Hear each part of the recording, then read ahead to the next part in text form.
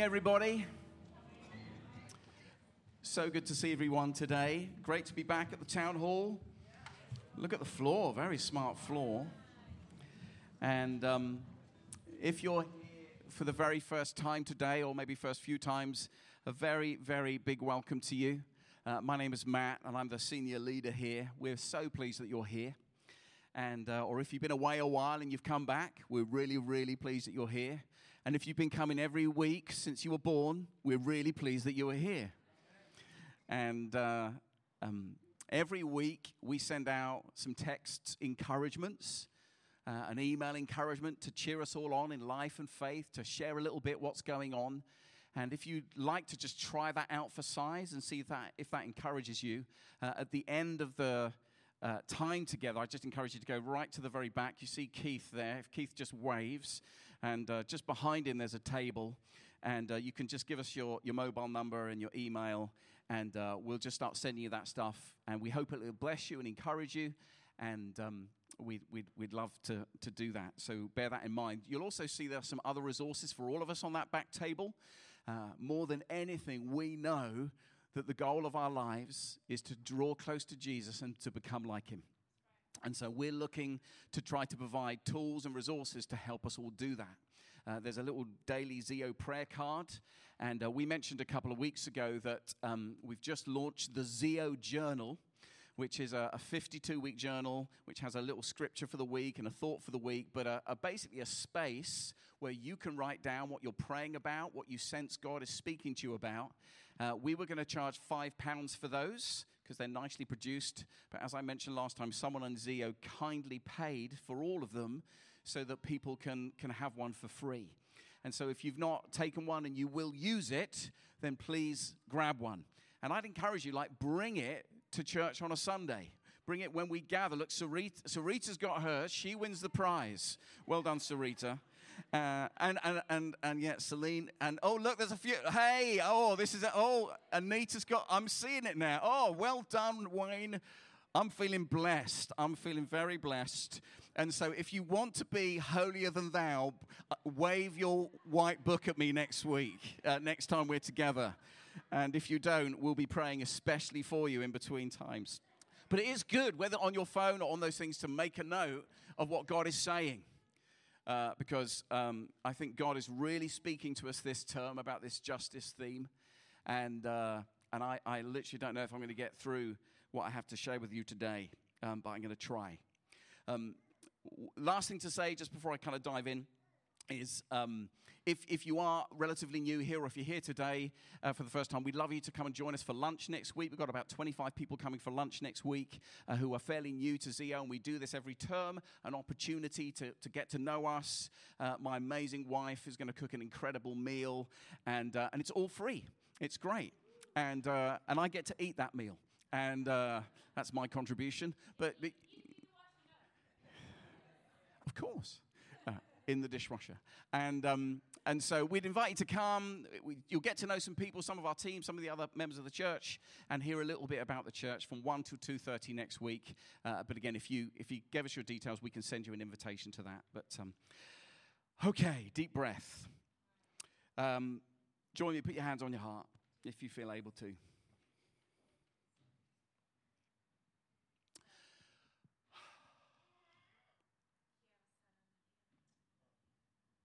Just come, Holy Spirit. You need to change us. Forgive us. Speak to us. May we be different when we leave because of you. Amen? I've started already. This is not a good sign. I want to ask you this morning what a person is worth to you. How much is a person worth to you? And when I was thinking about that question, when I felt provoked about this question, my immediate answer, well, it depends who it is. Wouldn't you instinctively think that it depends who the person is? I mean, if I was to say, my wife, my sons, my family, my close friends, they mean everything to me. They're very, very precious to me. But I want to ask you, as I'm asking myself and feeling provoked by this question, but is everyone precious to you? Is everyone precious in your sight? Is everyone equally precious? And before we kind of wave our hands and say yes, be careful, because your true truth is revealed in your behavior. Not what you say, but how you actually behave. I remember some years ago, when I used to lead this National Youth and Children's Charity, Urban Saints, we were going through this massive strategic review, and it was pretty tough. Like, we felt like God was saying some new things about where we should go, and some of the staff team loved it. They were excited about it. They thought it was great, and others really did not think it was great. They literally were very upset with me about some of the things that we as a leadership team were suggesting.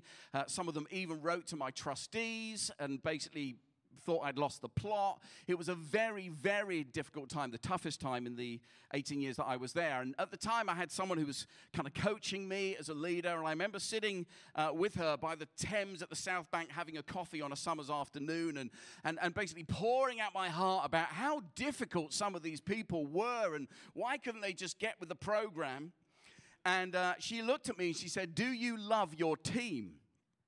And I immediately responded and I said, "I love some of them." Because that was the truth. I mean, I really did love some of them. I really, really did. But I definitely did not love all of them.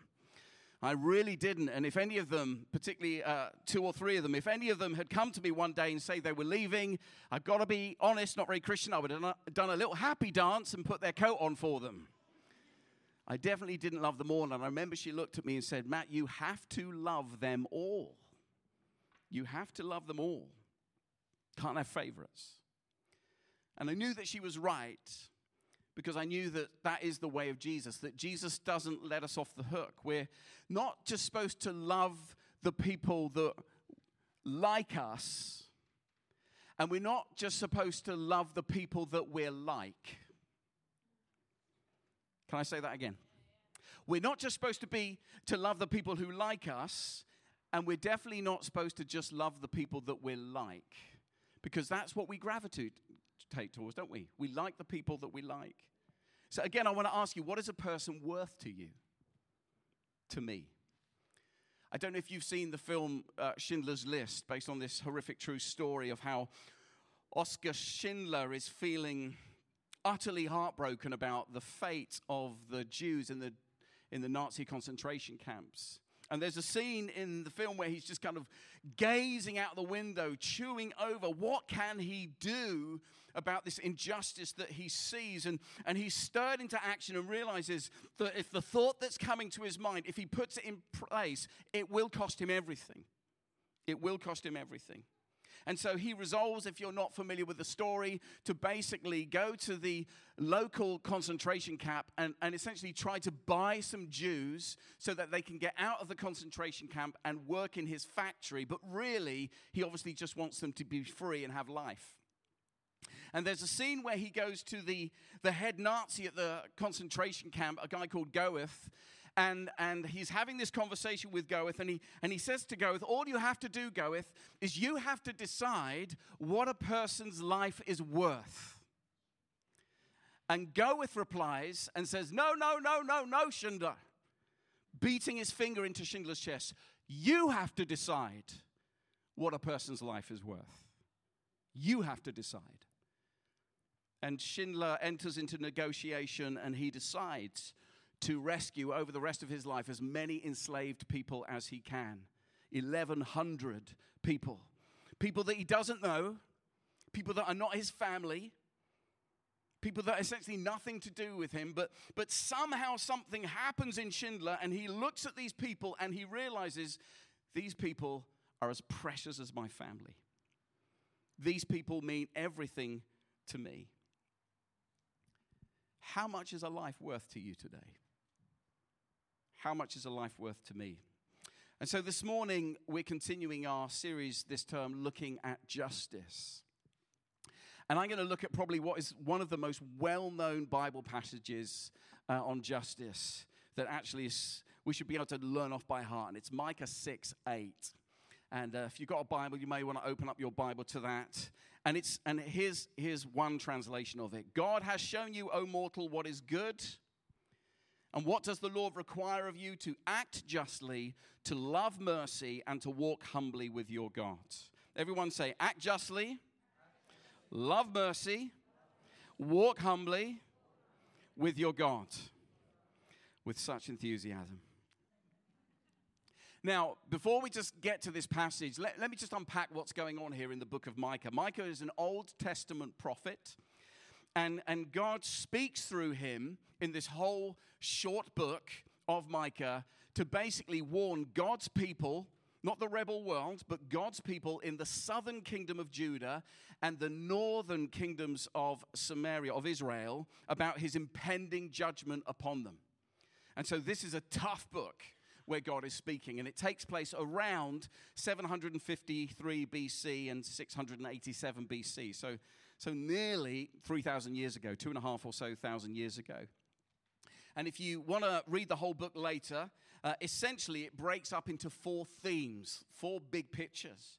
And so first of all, God says through Micah the reason that he's about to unleash incredible judgment upon, again, his people. Not the rebel world, on his people. Secondly, the form that judgment is going to take, what it's going to look like. Thirdly, and this is important, God always does this, the invitation that they have to repent and get back on track. And then God always does this, which is even more amazing, coupled with prophetic words about the coming of Jesus, the promise that God will ultimately restore them, and he will restore them back, even though they've messed up, even though they've rejected him. The reason, the form, the invitation, and the promise. But if you read the whole of the book of Micah, and it won't take you very long to read it, it will be very, very clear that God is very, very angry. He's very, very angry. He's very upset.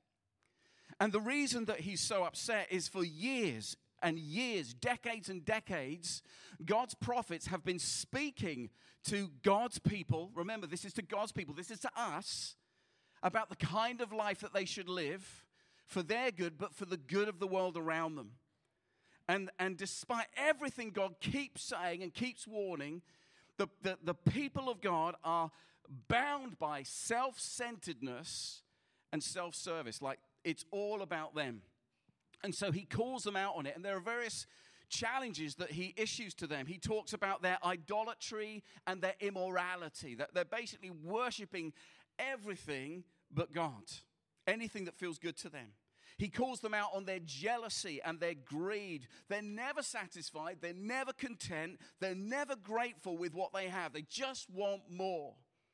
He calls them out, you'll see, on their fraud and their theft. They're even literally deceiving and stealing from their own people.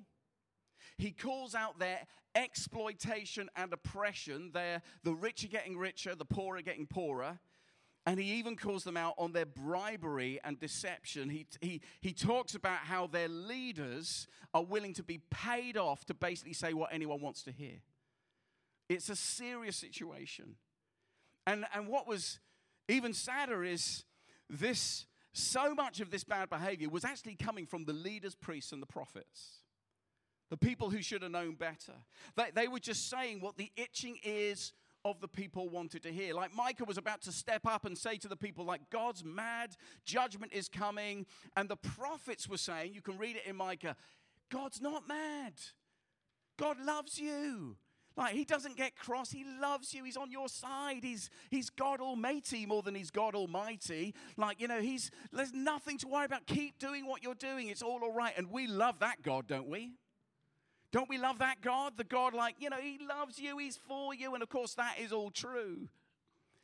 But you can't have searing love without a commitment to justice.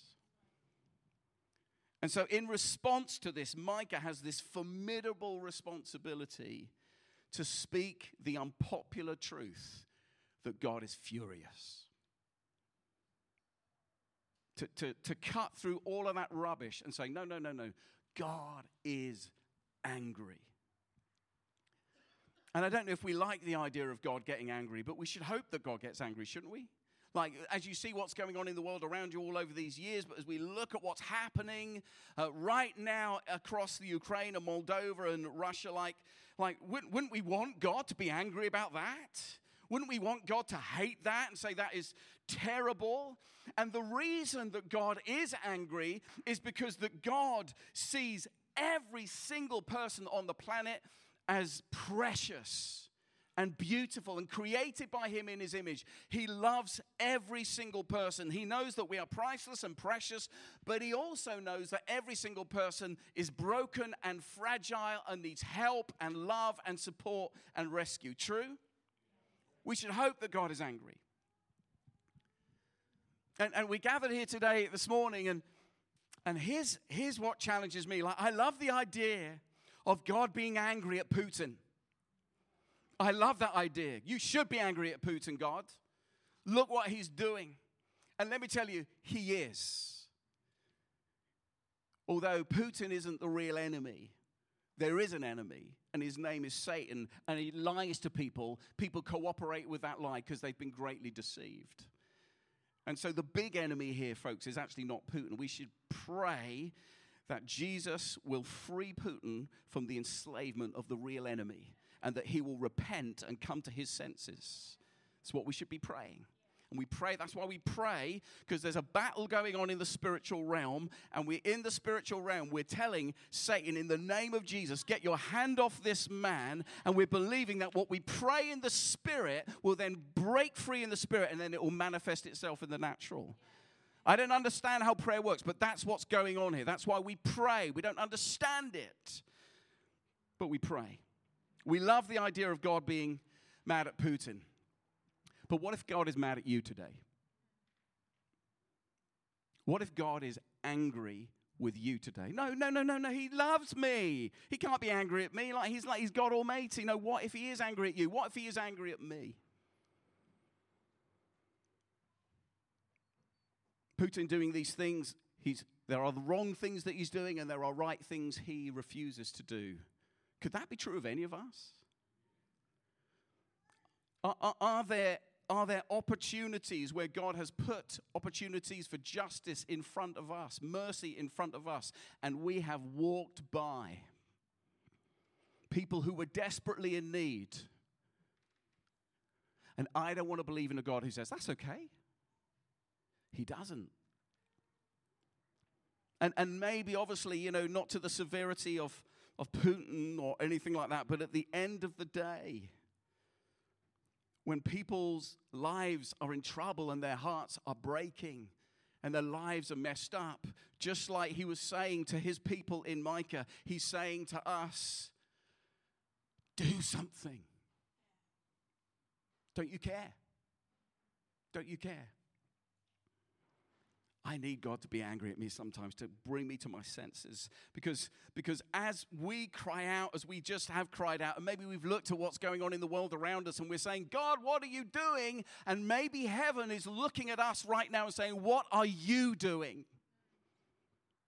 What are you doing?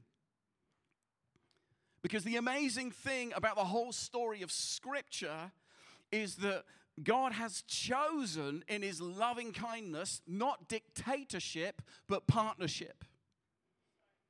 God has chosen to partner with us, to collaborate with us, to see heaven break out.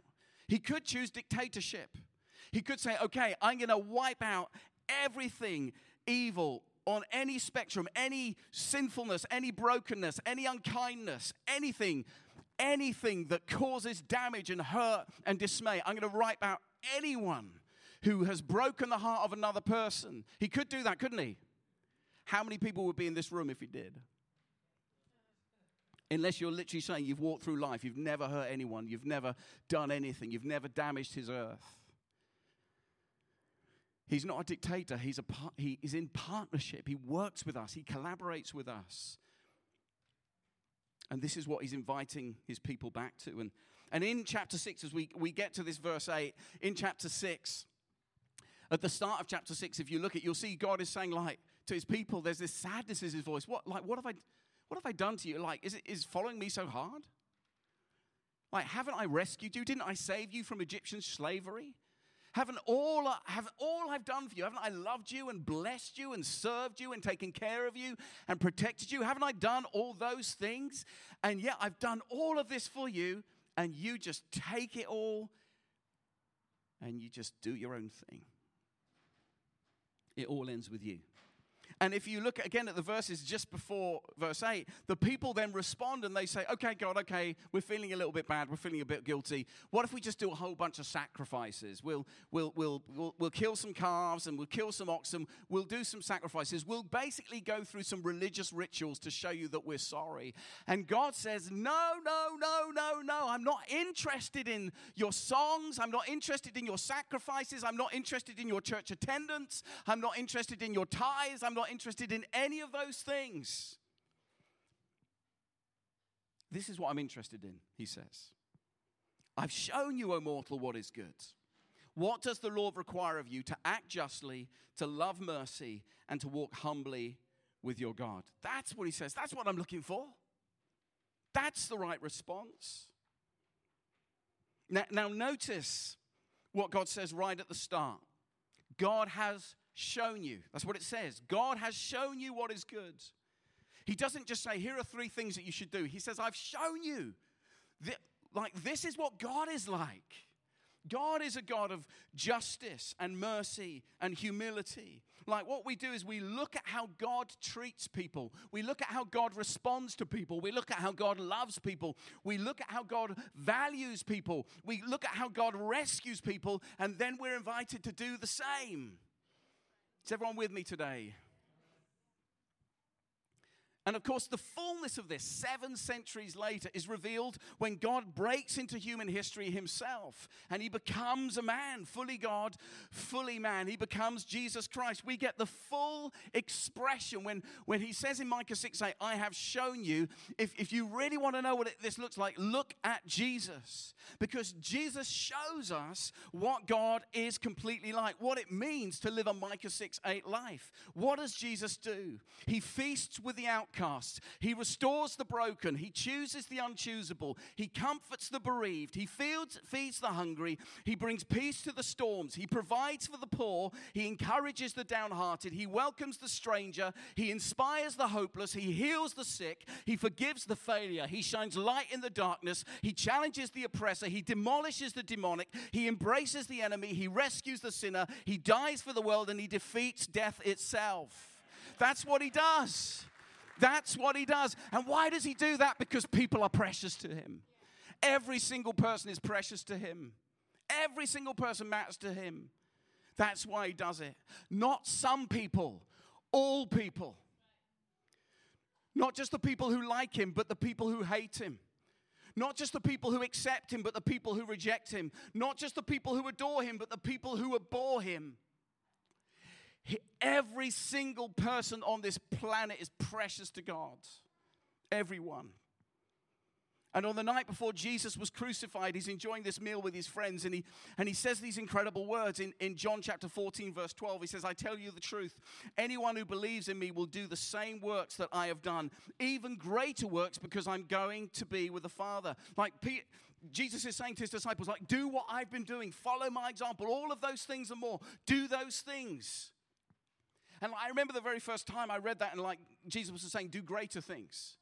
I was like, well, what can that mean? Like Jesus rose people from the dead. Like how do you get greater from that? I mean, that's pretty impressive, isn't it? And I realized what Jesus is talking about is not quality, he's talking about quantity. Like when Jesus was around, he was one man full of the Holy Spirit in one place making a difference for the kingdom. But there are over a third of the world's population, over 1.3 billion people in the world who God has placed. And when he's saying greater, he's basically saying, what can 1.3 billion people who are full of the Holy Spirit, committed to lives of justice and mercy, what could they do? They could surely do greater than I've done in one place, in one moment, in one time. If we would say yes to that. And what should we do? These 3 things. Do justice. Again, we've reminded ourselves of the difference between justice and mercy. Justice is about putting the wrong things right. Justice is about calling something out and saying, that's not fair, that's not right, and committed to make it fair. Jesus turns over the tables in the temple twice. at the beginning and end of his ministry because the temple had become this barrier to God's forgiveness. And he turns over the tables to basically say, this system is corrupt, it's outdated, it's impotent, and it's over. Jesus shows us justice. He's willing to challenge the system even if it cost him his life. And it did cost him his life. Justice is about ensuring that other people have the same opportunities that you have. To get a job, to have a home, to be able to eat and put the heating on at the same time. To be safe. To have a future. Justice is about people being able to hear about Jesus who've never heard about how amazing Jesus is. God does justice. And he calls us in Micah 6:8 and through the example of Jesus to do the same, to do the same. To put the wrong things right. And he calls us to love mercy. This Hebrew phrase for mercy here literally is an ongoing word. It talks about the diligent, repeated practice and habit of compassion-filled kindness. That's what it means. The diligent, repeated habit or practice for compassion-filled kindness. Practical and prayerful responses. Practical and prayerful responses.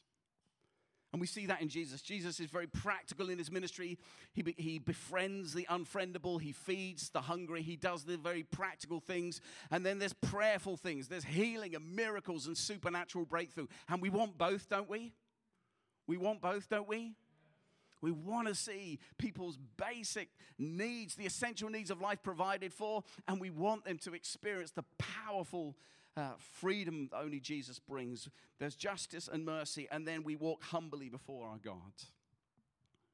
And there are elements of this humility when we think about it, when we consider all that God has done for us, the fact that we're all a bit screwed up and messed up, and we can be self-centered and selfish ourselves, and yet God has poured out his love on us and goodness on us. He died for us, rose again for us, restored us into a relationship with Jesus, recommissioned us into our original calling to partner with him to see darkness and death expunged throughout the earth, more of heaven to break out. He's done that for us. Not because we deserve it. Not because we've done anything impressive, because of his just loving kindness. And that should humble us. Rather than looking down on someone else and thinking we're better than them. Rather than thinking, we're the great hope and we're going to come and rescue these people. But we do it from a place of humility. We're just one broken person coming along another broken person, alongside another broken person. We do it in humility. We don't do it for our ego. We're not trying to look good. We're not trying to impress other people. We reject the choice to become the savior of the world. We recognize that position is already taken. We stay humble. And we stay humble knowing that actually to truly be this kind of person that God has created to be, to love justice, to do justice and love mercy, we can't do that in our own strength. Our human nature tilts us towards ourselves. So we humbly come before God and say, God, help me. God, change me. Change my heart. I just don't care enough. I just don't care enough. I don't care enough. Do justice, love mercy, walk humbly before the Lord. This is what God's shown us ultimately through Jesus. This should be the global reputation of the church, shouldn't it? The global reputation of the church in every country of the world.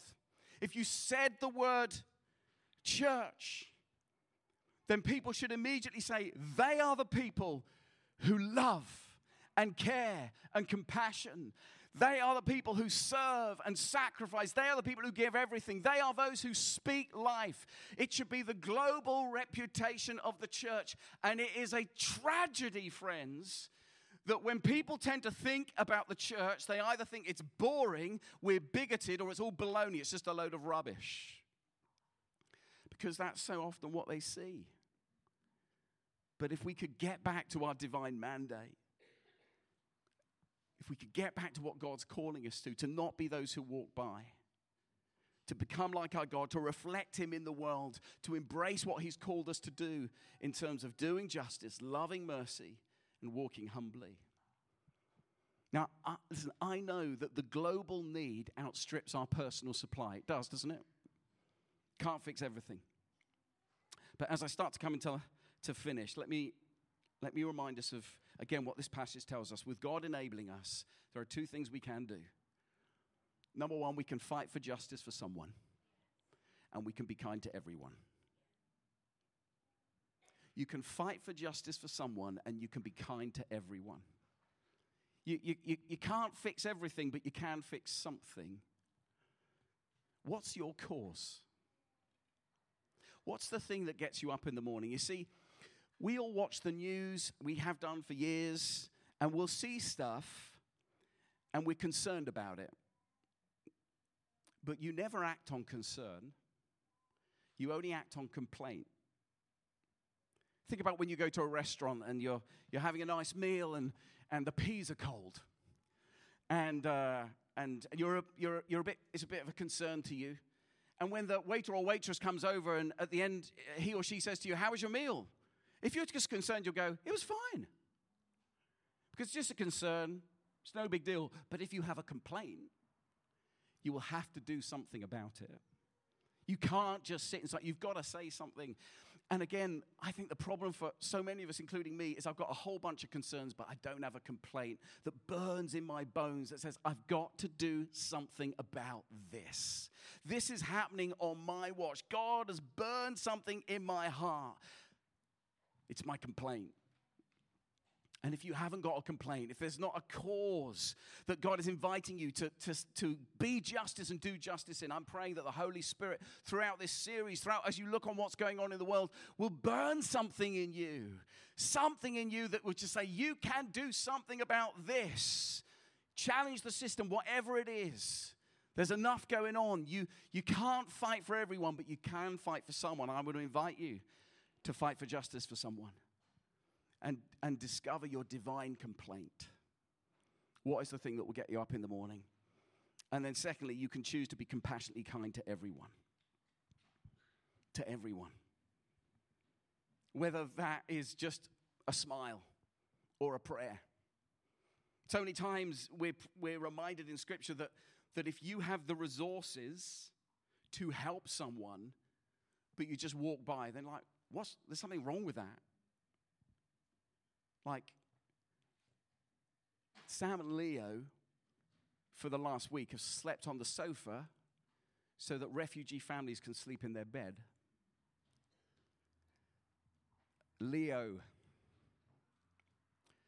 and his 15-year-old daughter, Francesca, were up and meeting a train at 3 o'clock this morning in Yash to provide food for refugees. This morning on our way here, we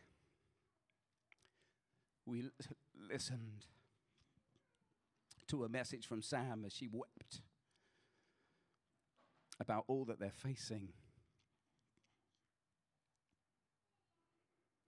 And we're giving money and keep giving money, be generous. It's wonderful what the church is doing. But as we look at what they're doing, then I have to ask, well, what am I doing with my home? With my car, with everything that God has given me, just like God did with Moses back in Exodus 3. He says to us, "What's in your hand? What's in your hand?" You know, I'm not against God allowing us to have good stuff, but as long as you believe that stuff is there for you to be a blessing to other people, not just for you. Double the size of your house with an extension, as long as you're willing for other people to come and stay. If you've got a lovely car, be committed to give people rides. Like whatever you've got, use it for the glory of God. Whatever you've got, be kind to everyone as long as you're able. At the end of the story of Oskar Schindler, if you've seen the film or you've read the book, you'll know that he gets to the very end. He saved 1,100 people. And the people that he saved, these Jewish people, they're so grateful to him that they literally pull out their teeth where they've got gold fillings in their teeth, and they melt the gold down, and they give him a ring. And on the ring is the Hebrew Talmud inscription, "He who saves a life saves the entire world." And they hand him the gift, and he's overwhelmed with emotion, and he sobs and says, "I could have done so much more. I could have done so much more." And And one of the Jewish men, a guy called Stone, says, no, Oscar, like, you were amazing. You rescued 1,100 people. And because you rescued 1,100 people, generations will be saved. You will have saved thousands. But he doesn't hear it. He just cries and weeps. And he looks at his car and he goes, I could have sold my car.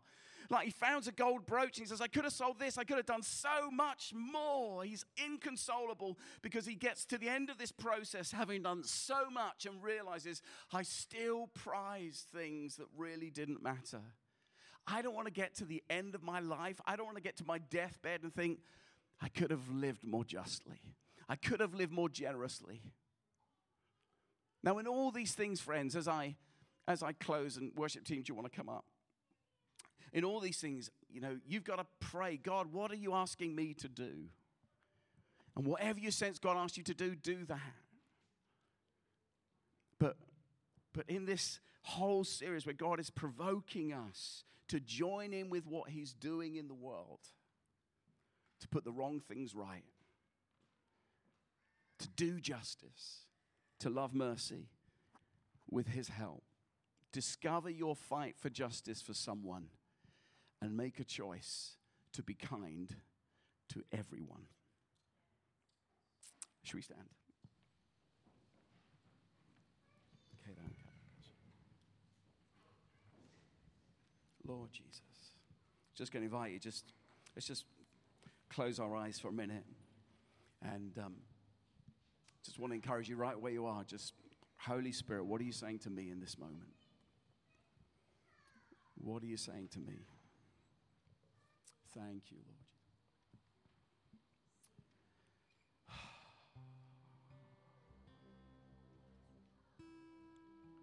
Lord. Lord Jesus. Lord Jesus. Just want to encourage you right where you are to make your own personal response to God. If you're anything like me this week, I've been like, oh God, I'm sorry. So sorry, Lord.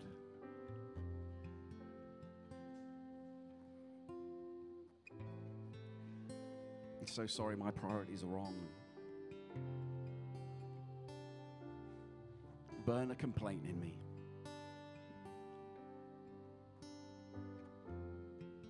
Burn a complaint in me. Give me a course. Help me to find my thing, the justice for someone. Soften my heart for everyone. Everyone is precious. Everyone is precious. Lord, the next time I walk past that person who's different to me, and judgment and prejudice rises up, forgive me, soften my heart. They're precious to you.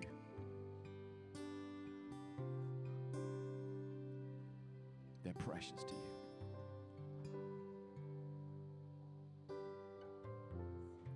Lord Jesus,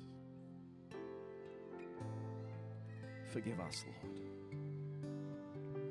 Help us to change, to be different.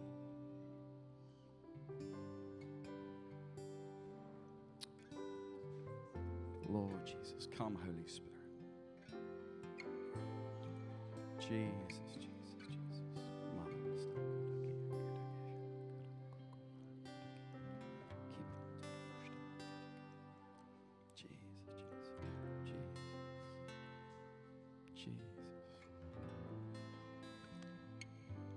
Jesus, Jesus, Jesus, Jesus, Jesus.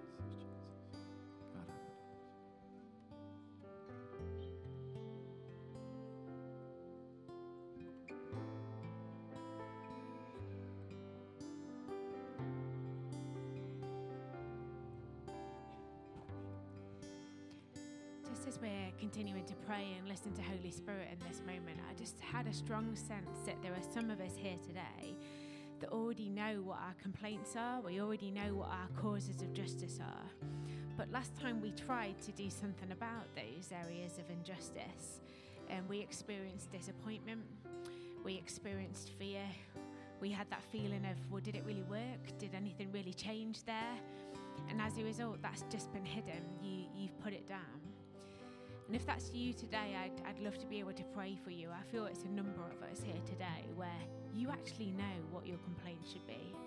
You actually really, really know the injustice that burns in your heart.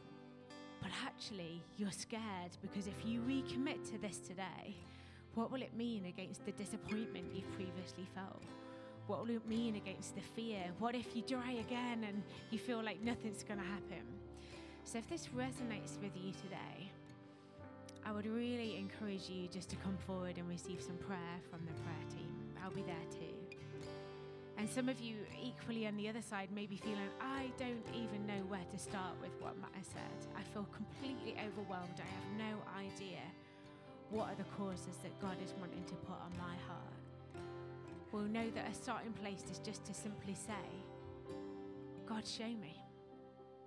God, show me. So why don't we just keep doing that now as we respond? And if you want to respond particularly to what I've said already, that God would uncover what you know deep down to be true is your cause and your complaint, then with boldness and with courage, come forwards and we can pray today.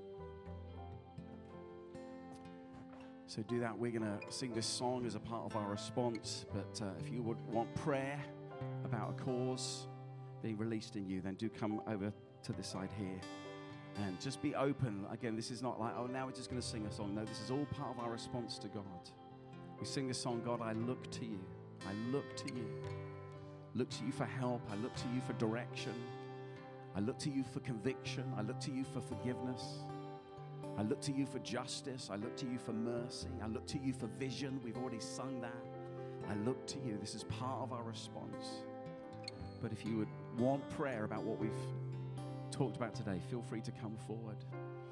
And if you have never fully given your life to Jesus, then again, we invite you to come forward. We'd love to pray with you that you could begin this journey, your true identity and purpose as a child of God, embracing God's mission to see heaven break out, justice and mercy overrule in a broken world. Come forward. We'd love to pray with you. But let's continue in response as we sing this song. Let's do it.